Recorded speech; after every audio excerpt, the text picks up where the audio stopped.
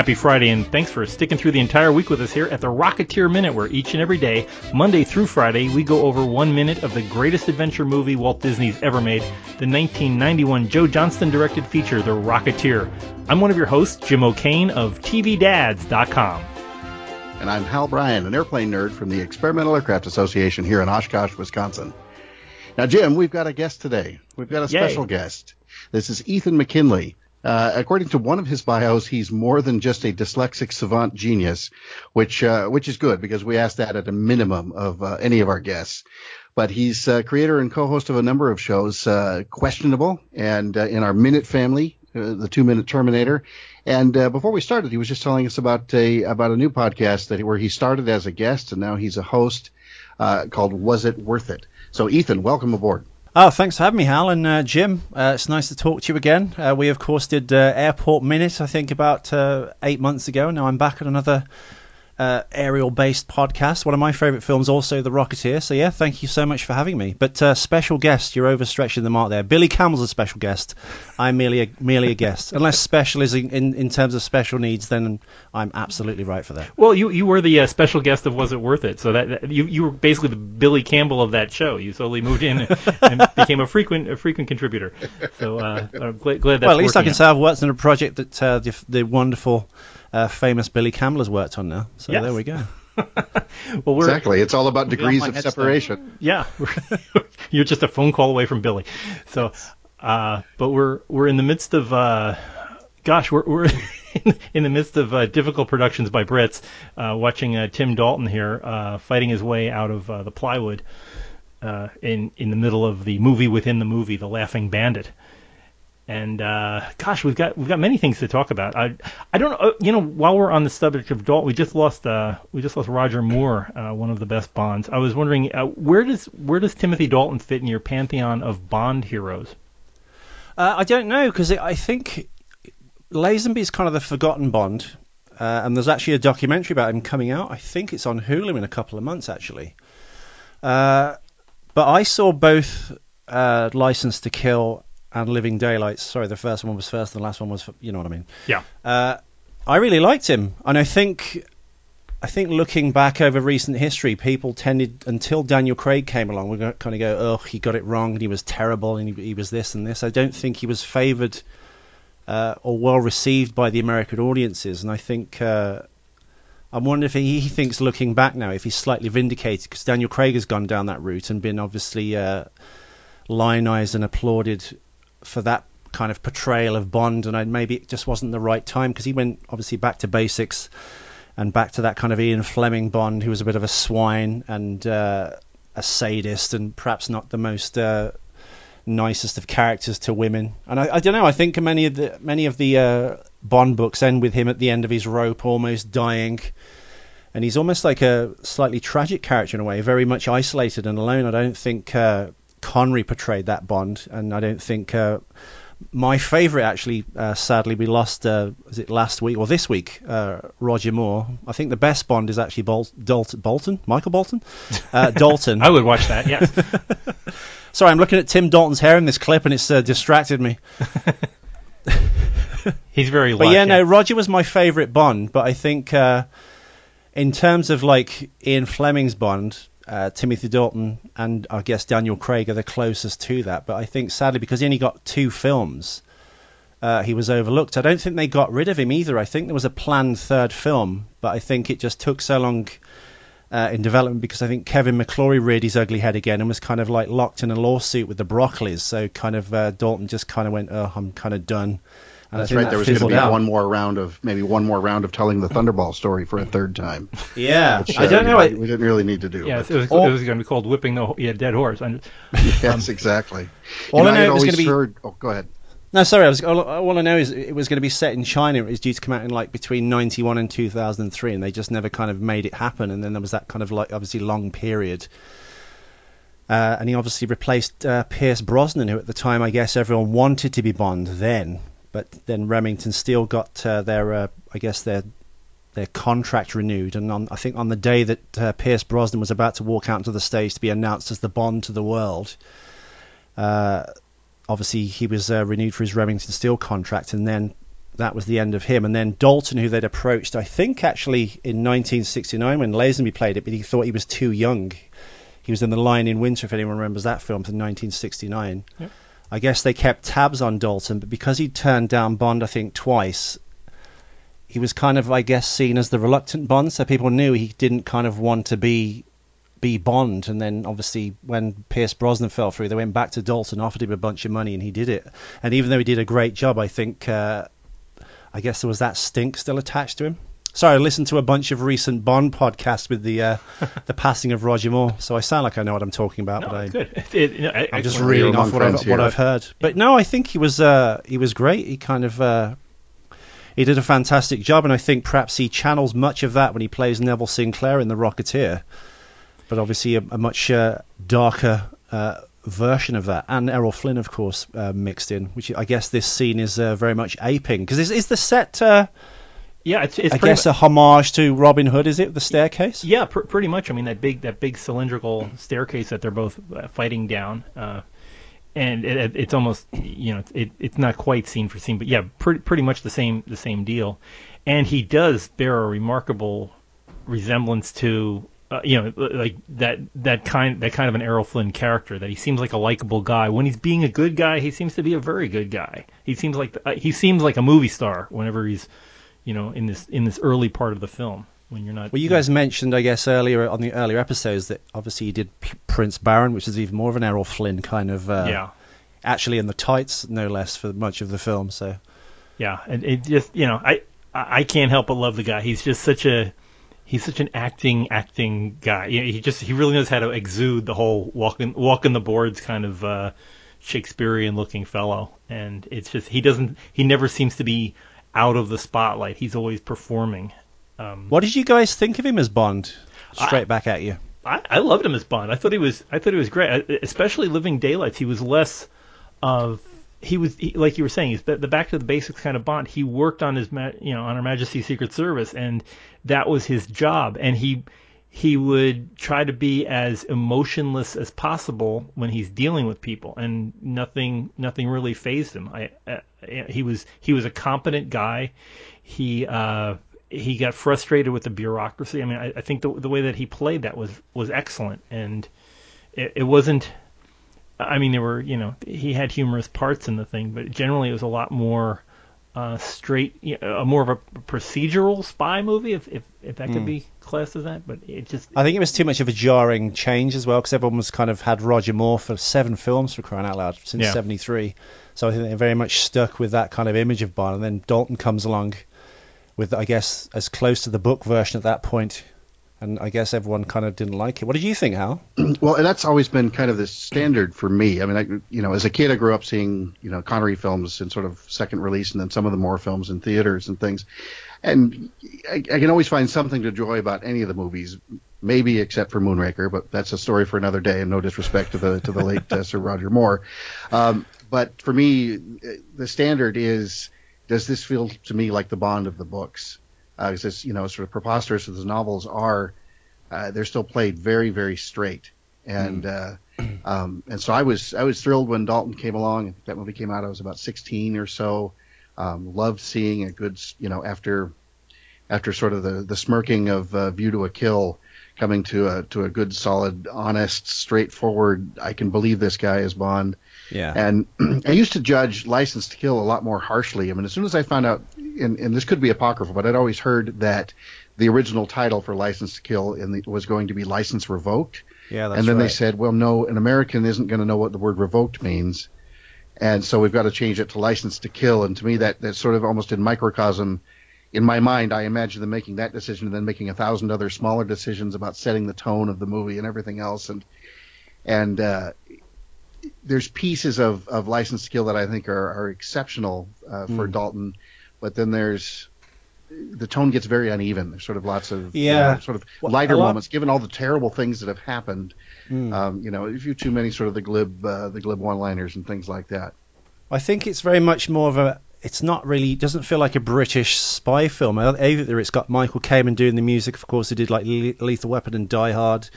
I think the color palette's very like pastel-y because of, I guess, that Miami Vice look. It doesn't feel like a Bond adventure, or it feels much more like an American film, and I think that's one of the reasons that perhaps American audiences rejected it as well, because it didn't do as well as the previous one.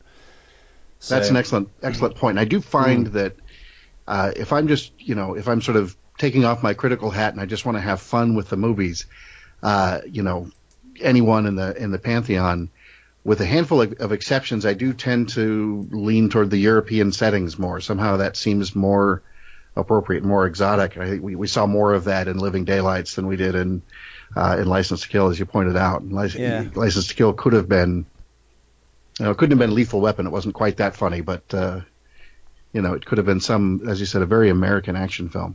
Yeah. Well, as much as we love him in Bond, let's talk a little bit about him in the Rocketeer here. I'm sorry, the Rock Who? Yeah. Yes, I remember this movie. We're watching the movie within the movie where Clifford has knocked over the flat and has Neville makes a joke about it never failing to bring down the house and stuff like that, and he obviously has the admiration and the fellowship of the staff there. They believe the front story of Neville Sinclair being America's number 3 box office smash, and he seems to be a right guy. But apparently he does have a bit of a nasty side, as his co-star in this, the one that was surprised that he was Sir Reginald, has been stabbed by Neville. Jim, super quick, right before we get to that, and I hate to derail us, but Dalton as Sinclair is still sort of under the flat. This is another one of those scenes where it's fun to sort of scrub through it right around second 7, second 8. He's looking around. He looks completely disoriented and like he's really been thrown off by this. Then they help him up, and then as soon as he gets to his feet, or as he's coming up to his feet, he realizes, I've got an audience. I'm still on. I've got to flash that winning smile and make my joke about bringing down the house. And it's exactly what you'd expect. And frankly, probably any of us, if you dropped a wall on us, we might be a little shaken up at first. But well, he kind of screams at that guy privately when the kind of eyes are off him, so he kind of hides that, that annoyance and that hidden darkness, doesn't he, until he knows no one's watching, and then he kind of gets Jenny fired. Yeah. And then exactly. Yeah. But then, Jim, as you were saying, then we find out that Charlie's been stabbed. And, I have to say, I feel like I'm just wildly ignorant, but I've never quite grasped what this scene really does for us, because we're not to believe that Dalton somehow stabbed him on purpose. Well, I don't know if we're not supposed to believe that. He seems to have a dark edge to them, and he's vengeful and vicious. And I think this kind of gives us a discordant note early on with our relationship with him. We've already seen him hold a sword to a point of a sword to the base of Paul Sorvino's chin. So he does seem to have a bloodthirsty side, and maybe this may be an additional. He always gets payback. Maybe there was just a bit of aggression. He got carried away or something. But can I ask? Sorry, sorry, Hal. I was going to say, can I ask? Is this kind of at all based in any kind of rumor or fact that certain Hollywood stars in I know the 50s had its kind of McCarthyist era, but were any kind of like stars or Errol Flynn at the time, or any of his ilk connected to this kind of? Because it's a great idea that you've got like a double agent working in like the high society and I guess the entertainment business, who's very influential and wealthy. Is that based on any kind of rumor that the writers kind of plucked from to add to this character? We've had in the past, we've discussed Errol Flynn. One of his more fabulous biographers whose name escapes me at the moment, but in the 80s. This fellow wrote a story about how Errol Flynn was a fifth columnist and was actually promoting Nazi sentiments in immediately pre-war Hollywood, and that he was actually working for the Nazis. There has never been any kind of a basis for that other than this guy's book, and he also had rather elongated stories about other celebrities, so it would be a tendency to doubt the biographers. But that was always been the subtext with Errol Flynn, that he had. Because I guess Flynn has all those kind of things. Like there's a lot of kind of rumor and darkness attached to Errol Flynn. He's a bit of I suppose a car crash type person. Yeah. He was connected to kind of like picking up underage girls, apparently with David Niven from the local schools in LA, and kind of heavy drinking and drug use and endless partying and stuff. So it's hard to know what was the real him and what wasn't, because there's just so much kind of like wild man antics attached to Errol Flynn. Yeah, which I mean I would think would be. He's like the rock star of his day almost. Yeah, but the problem with it is trying to pin him as being this is a front for being a Nazi spy. I don't think the Nazis would have trusted him with getting a job done given his background. Because he was like a drunk and a lounge lizard. He's just bit of a predator. Yeah, but no Nazi. I mean, come on, we draw the line somewhere, right? Yeah, sure. We'll date the 16-year-old girls, but Nazis. Yeah, so I would think that it's, but overlaying it on this, it matches perfectly in The Rocketeer that if you have Nazi spy rings and flying commandos, the works, this is what you need for that movie, and he's an ideal character to bring that out. The idea that like he's shutting this guy up and showing how magnanimous he is with use my own car, take him to Queen of Angels, and have him worked on by my best doctors. This all sounds wonderful, except he's the one that stabbed him in the first place. So it's like this is what he probably gets sued for if he didn't do that. So and he's did they have lawyers in 1938? Were they that litigious back then? Yeah, I would. Yeah, well, you could ask Errol Flynn about litigious problems. Yeah, I mean, there was that between that and the Coogan laws and all the other kind of stuff. The actors were getting sued and suing other people all the time back then. So he's definitely trying to be a nice guy once again playing to the audience around him, but frankly he's just stabbed the guy and he kind of owes him for what the damages he's inflicted. I mean, they're gonna obviously the show's gonna have to shut down because the co-star has been stabbed. So it's. I was gonna say the Hollywood system. Then Billy talked about this. I think was it the last couple of episodes he was on about that. Was it that hangout, that kind of cafe where young starlets and people trying to get picked up as... Schwab's, yeah. Schwab's, that was it. Yes. Yeah. Was it easy to kind of become an actress back then? I guess maybe there was less... I mean, did you start off like Jenny is here as a kind of extra, then you become a featured extra, or hopefully like a Neville Sinclair will sweep you off your feet and take you to the premiere of King Kong? Yeah, but look at the stems on that dame, see? Would it have been easy back then? I don't know. Who's the American here? I'm rather lost. Yeah, I mean, it's Fay Ray. But for every Jenny, there was a Black Dahlia. You have to remember that side of it. It's like this was and it still is that way. People going to Hollywood going to be a star, going to be discovered somewhere. Although Schwab's is closed. There were a lot of promises made, and instead of going to Hollywood, they wound up in Van Nuys doing porno pictures, and that was another. It's something that isn't. It's never going to come up in a Disney movie, but there were so many horrible ends for starlets in this age and still today. I was going to say, guys, if you've not seen it, or any of the listeners, there's a 2012 documentary called, I think it's Sunset Strip, and it's literally about the era of kind of Sunset Strip, and then the early building of Hollywood, and then kind of all the gangsters that came along, and then like the stars mingling with them, and then the Rat Pack era and stuff, and the Chateau Marmont Hotel. It actually mentions, it does quite a long piece on Schwab's. Interesting. Sunset about Strip. Kind of the scene there. I'll have to check that out. But yeah, it's. I mean, there's so much. The Hollywood Babylon idea really was that way. There were. There was fresh meat for the grinder, as it were. Exactly, yeah. So, just go down to the Greyhound bus depot and watch the new starlets coming in. It's not unlike I think if you've ever seen the Steve Martin movie Bowfinger. That there are people showing up and hoping that they can find out who's the next person in charge of doing casting. Yeah. But this, the Rocketeer, it's being more of a fun romp. They don't kind of focus on that, and we see, instead we're watching Jenny and Irma trying to figure out how they're going to be, how they can get in front of Myrna Loy and not have to hold that bowl of grapes anymore. Exactly. It's about career frustration, not about sort of ending up murdered or other horrible things. Yeah. So. Yeah. But we I was going to say, connect the King of the Rocket Men series, which would have been happening when the Rocketeer, if it was a real thing in the 1930s and 40s. The King of the Rocket Men, and I think its sequel, of course, was it Commando Cody? Yeah, that was right. a little bit later, though. I think that's post-war. I think it was like 49 through in the early 50s. And then Zombies of the Stratosphere was in there as well. Yeah, that's it. I think there's a third series, isn't there? In this, was that inspired? Did that inspire the Rocketeer comic?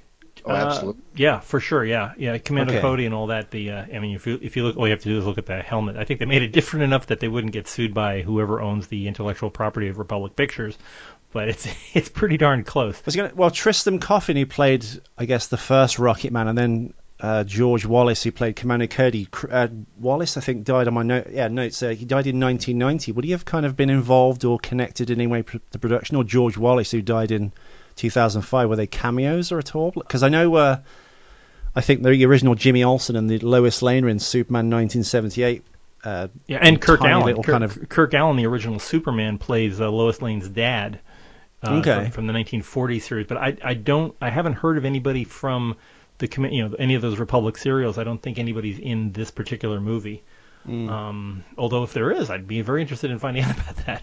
Yeah, that's a good one to dig into. Yeah. I just think it's terribly sad that this has been kind of overlooked, and as you said in previous episodes, that Disney has kind of not given it the royal treatment on home video. Many of the other kind of action adventure films have been given like double disc Blu-rays with these feature-length documentaries, and I think, I said this before we went on air, Hal, that Billy's involved. You can hear the enthusiasm and this kind of like want to kind of like I guess tell his side of the Rocketeer story, as it's obviously one of the highlights of his career. And I think it's been good that he's come on, because I guess you're jogging each other's memories, both you the host and him, of all these little anecdotes that happened on the set, and it's just a shame that this can't be made from a ground up feature-length documentary with Joe Johnston, all the kind of the star players, as we've seen with like the Alien films or Indiana Jones. I get the feeling, and I am not basing this on anybody's direct comments or anything like that, but just the general mood that I get from talking with people who have worked on this series, and Billy hasn't said anything like this, but I get the feeling that Joe Johnston and Walt Disney Pictures did not get along together at all. This was back, this is that era of Waking Sleeping Beauty. They had just finished Little Mermaid was out, Beauty and the Beast was coming up, and Aladdin. So, well, they weren't the Disney they are today. I mean, you've said that in previous episodes. I think if the Rocketeer came out now, they'd have the branding and the success of all the things they've made so far, like the Marvel films and the kind of Star Wars films now. I think the Rocketeer will be a slam dunk. People will go and see it purely because obviously it was Disney. Yeah. I think Beauty and the Beast has just passed 500 million, the kind of the live action remake. Yeah, it's very sad, I think. And also I think the studio executives of then that wouldn't have got on allegedly with Joe Johnston will all have kind of perhaps moved on to other studios and or retired. The kids that grew up with this are now working at that studio, so I think it's right to be brought back in a sense. Not the remake, but like a retrospective, if you will. And re-release of this film. I would love to see more, and I'm sure there must be something in their archives. Disney, if nothing, is a museum of everything that they've ever done. So somewhere in some file cabinet somewhere, they must have lots of the production artwork, the dailies, the screen tests, all that kind of stuff. And even if they can't get, I don't know how Joe Johnston feels. I wish we could have him on, but it's maybe before the end of this series. Joe, it's not over yet, Jim. Yeah, Joe will be kind enough to come out and talk with us about these things. But being able to chat with him about how things were, obviously the tension was there. I think they were getting story notes every day about maybe change this, change that, and not be the Rocketeer that this thing became. Because technically he's worked for Disney by doing Captain America, which I guess Disney owned Marvel. Yeah, right. Yeah, but that was very successful and spawned 2 sequels. So they kind of have him to thank for and they also, I guess, got him back for that kind of aesthetic because of the Rocketeer. It has to be the reason he kind of got the Captain America job, because of this film. They wanted that kind of Indiana Jones feel, and I think that's what this film was meant to do, fill in that gap when the Indiana Jones series had finished. This, I think, even more than The Mummy and the kind of things that have tried to get that feeling, this is the closest thing they got, even now, I think, to that kind of swashbuckling, daring do that the Indiana Jones series had. It's just a shame it didn't get a trilogy. It's tragic, really. I think the Black Hole seems to get more shimmy shine than the Rocketeer. Yeah, you get a black hole, and you'll get like 3 discs inside their equipment, and a whole making of Vincent or something. So that little vacuum cleaner that which they are remaking, I understand. Yeah, with the Tron Legacy director. Interesting. Well, we'll see how that turns out. Well, and of course, at this point, we don't really know anything about this alleged sort of sequel / reboot, The Rocketeers, other than we've heard 6 years in the future and a young female lead.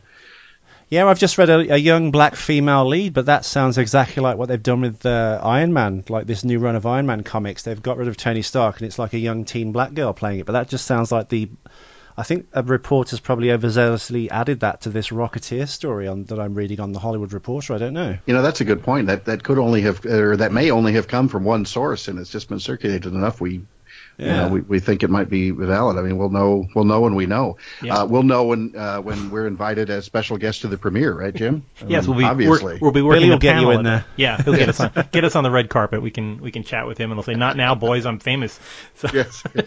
Damn it, Billy. We knew you when. We can look forward to it. It can't if they could get Joe Johnson back, who I don't know if he'd ever want to touch another one of these things, but I would love to see a Joe Johnson renovation of the Rocketeer franchise and turn it into an actual franchise. That would be just a nice thing. Absolutely. And also, I think set in the 30s, because I'm reading it on this same article that they want to do it like kind of a modern day twist. But I think I don't know. There's a lot to be mined out of this era. It's quite magical, that kind of that golden era of Hollywood and the Nazis and stuff. It's kind of it's got. Well, I mean, as we saw in Captain America, they didn't call the Nazis. They used Hydra, but it's such kind of an evocative and mythical, I guess, time of world lore and culture, especially with these like action adventure type films as a backdrop. One of the things I've always wondered about is why not a Rocketeer animated series? And I could see a Rocketeer series easily generated from this, and they could, it doesn't cost any more to draw build pictures interest that way. Yeah, I don't know. Anyway, it's all a mystery. It's again, it's like this very minute. It's just a lot of Hollywood, and you never know what's going on behind the scenes. I was going to say, one thing I love about this scene is when we actually just missed it from the last minute, when that kind of partition falls down and Billy Campbell just staring agog, and then he kind of, in this scene, kind of embarrassedly, kind of sheepishly, I'm turning to Sean Connery, back on Bond, sheepishly slinks away. Oh, sheepish slinking. Sleep. I guess that works. That's excellent. And speaking of scenes, I don't know what it is about it, but I absolutely love Charlie's line when he's laying on the ground, and that whole "Did you think I was stealing the scene?" He's just chewing on every word of it. And he may not have been stealing that scene, but he's stealing this one. But well, my favorite bit in this entire thing is the third or fourth second where Jenny Connelly does as Jenny Blake. She does all of her acting with her eyeballs, and she is just burning holes in Clifford. It's like, why don't we go over this one? But it's just that hole in 1 second. It's just she's looking through him and then out into Nevada from where straight through his skull. Just the laser beams. A great facial expression that I hope they didn't have to do too many takes, because he really would have been burned to the ground by that. But, all in all, a wonderful scene. What do you think about this coming kind of? Because I don't know, they're kind of trying to recreate the Universal, this kind of like new monsters universe, starting again with The Mummy with Tom Cruise, which looks very kind of strange tone this summer. To me, it's... I don't know why that gets kind of like rebooted over and over again, and again, to come back to the Rocketeer, why this can't have a kind of another shot, as it were. My major guess on it would be... I'm sorry, let me let you go, Hal. Go ahead. No, go. Okay. I was just... You first. After you, okay. Indubitably. Okay, go, Jim, go. Thank you. My belief on this thing is that Universal Studios owns those properties, and I think it's the same production people that are interested in finding out where can we mine things. And they're like, oh, we own the Mummy, we own Frankenstein, we own Dracula, let's go redo that. They don't have to pay anybody new. If they look at the Rocketeer, they've got the estate of Dave Stevens. They've got is it Dark Horse Comics? I can't remember who has this comic series, but they have to pay the comic book company. Yeah, so IDW has been publishing stuff lately. Yeah, but hard to say who owns the comic likeness. Because Joe Johnson, strangely as a link, did The Wolfman in 2010, which I think was really good considering. what it was. And I think the Universal monsters are these kind of like tragic characters, of these one-off things, almost Shakespearean, if you will. Right. And to kind of have them all working together in these planned sequels as kind of a team-up X-Men type thing, it just doesn't seem to work. Yeah, sort of the Legion of Doom, I guess. Yeah. And Bram Stoker and Mary Shelley don't have lawyers. That's that's where it boils down it's to. public domain stuff. Yeah. Public domain. Yeah, because I think the same... Oh, sorry, Hal, carry on. Oh, I was just going to say, for me, there'll never be a scarier Universal monster than the original Creature from the Black Lagoon. Which I think Guillermo del Toro is trying to make. Yeah, and it's sort of half interesting to me, but, we had sort of the whole Mummy reboot, which wasn't necessarily part of this Universal Monsters thing. We had the Brendan Fraser films and all of that. And now, as Jim said, we're rebooting something just because we can, because they own the property. But I remember I saw an original Creature from the Black Lagoon costume and mask, and even just in the display case, it still just scared me to death. And of course, that's just because I saw it as a kid and everything else. But what do they really need to do? Why not make something new that people will be talking about forever? Except for the Rocketeer, we need more of that. Yeah, Ethan, did you see the Rocketeer when it first came out? I didn't, and I'm not sure why it passed me by, because I saw everything kind of. I mean, this is kind of as I started going to the movies on my own, really, and this would have been really in my wheelhouse. I saw the trailers.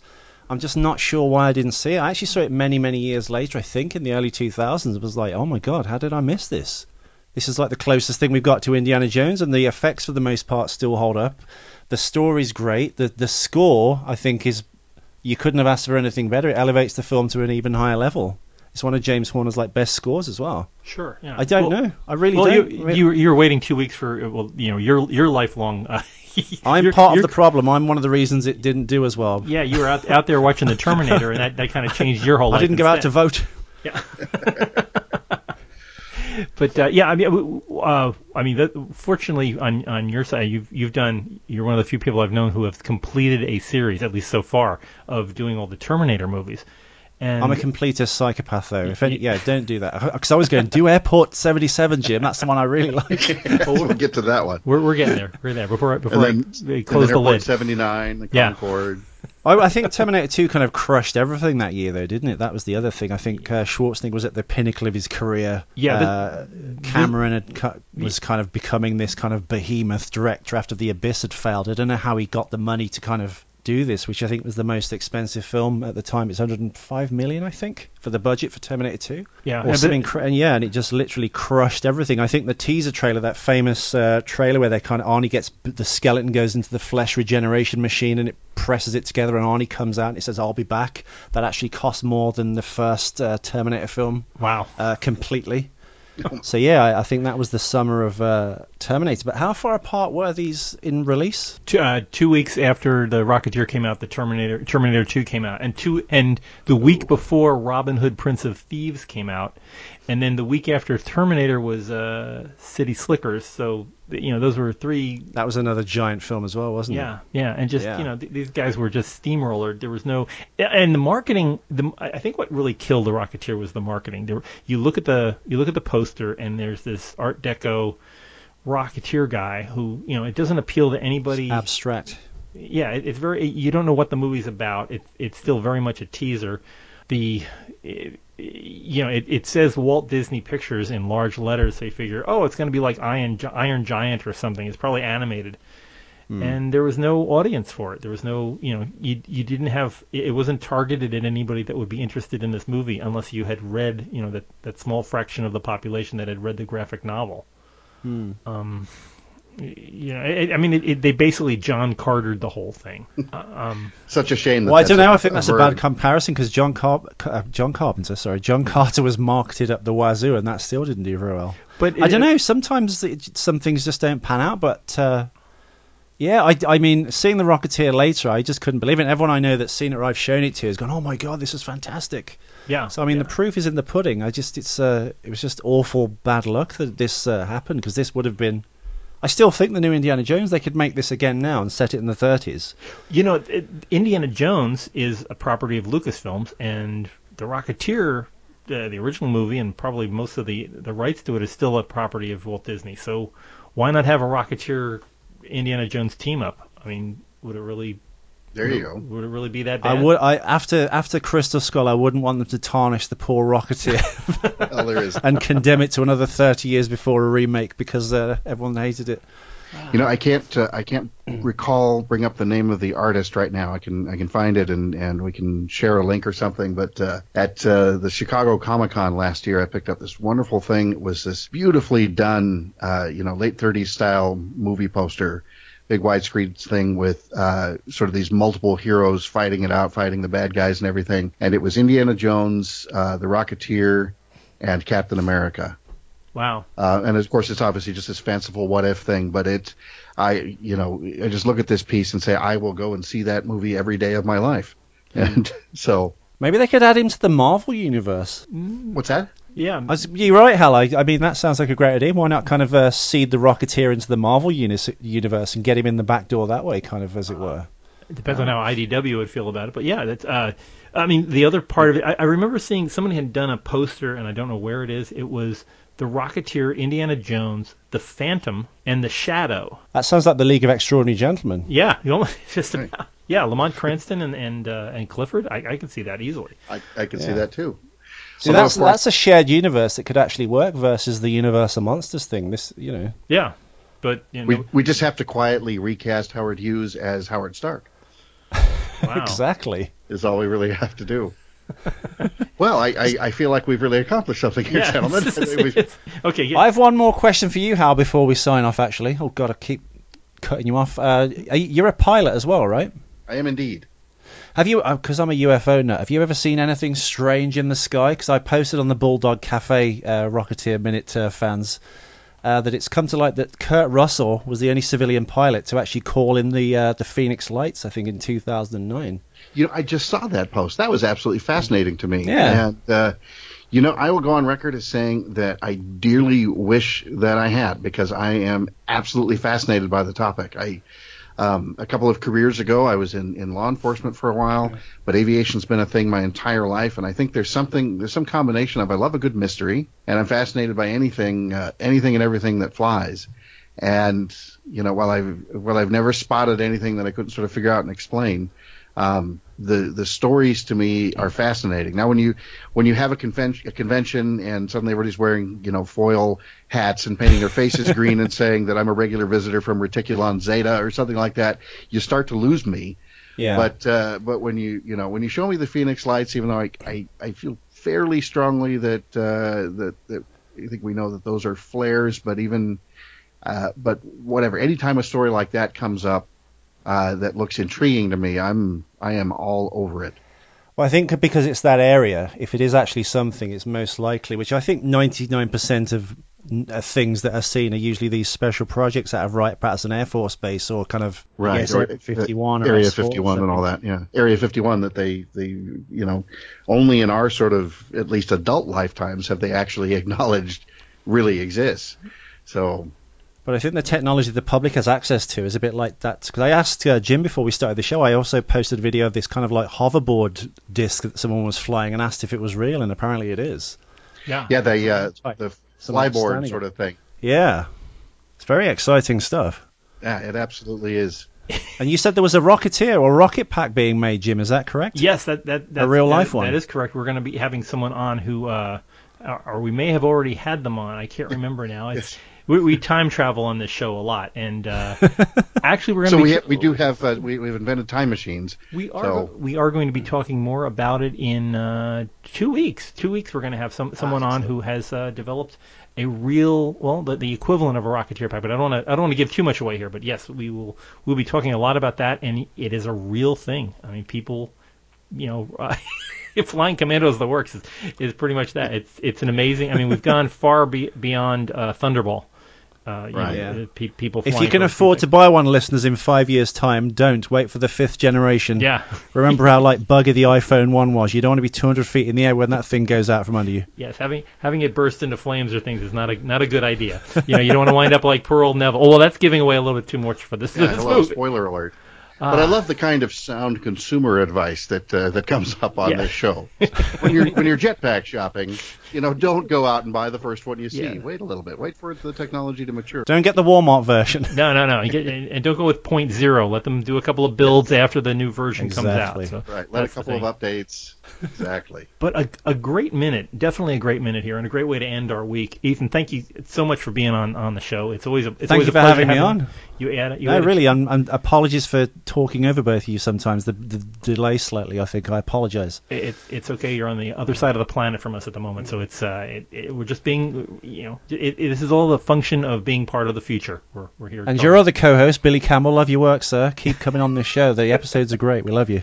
Wow. Well, we may Ethan, we may have you on during a Billy-sode. I think we're going to. No, oh my God! So, well, then we have to combine Ethan's theme with Billy's theme, and that's going to get complicated. We'll have to get Ethan a theme. That's the. Well, step one. Yeah. But please do. Is there a central location for the world of Ethan? Is there a place we can send people for their, the Walmart? There's EthanMcKinley.com. There's Ethan McKinley UK on Twitter.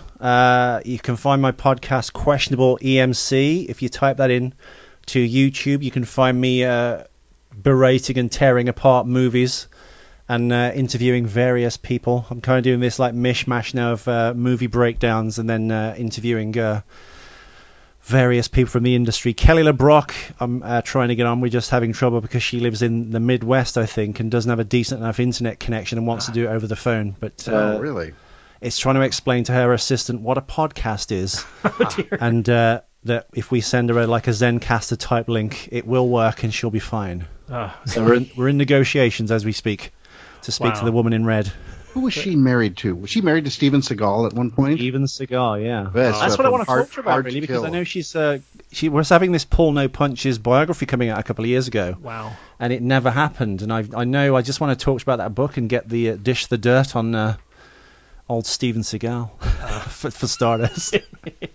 I cannot wait for that episode. Ethan, every one of your ventures is so exciting. I will definitely be tuning in, but please, yes, go check out Ethan's many works. The man, I don't know when he sleeps. Oh, and I have one more thing to add, listeners. I do know a podcast called Was It Worth It? I'm sorry, I just forgot that. I've only just started, but I know a friend who's not seen any big genre films or franchise pictures, and he's 30 years old. So I make him watch a film like Alien.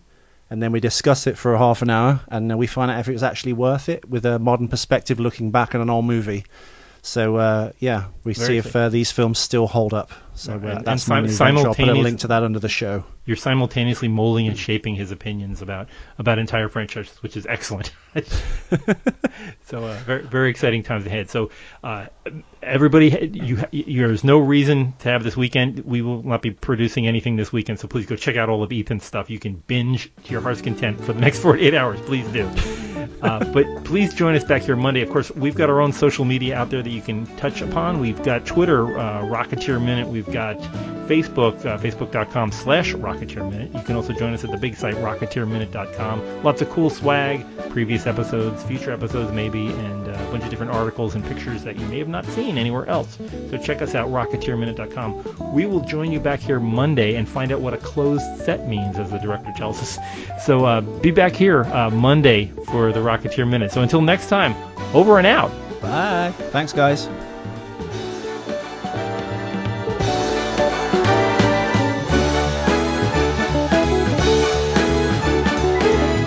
Go get him, kid.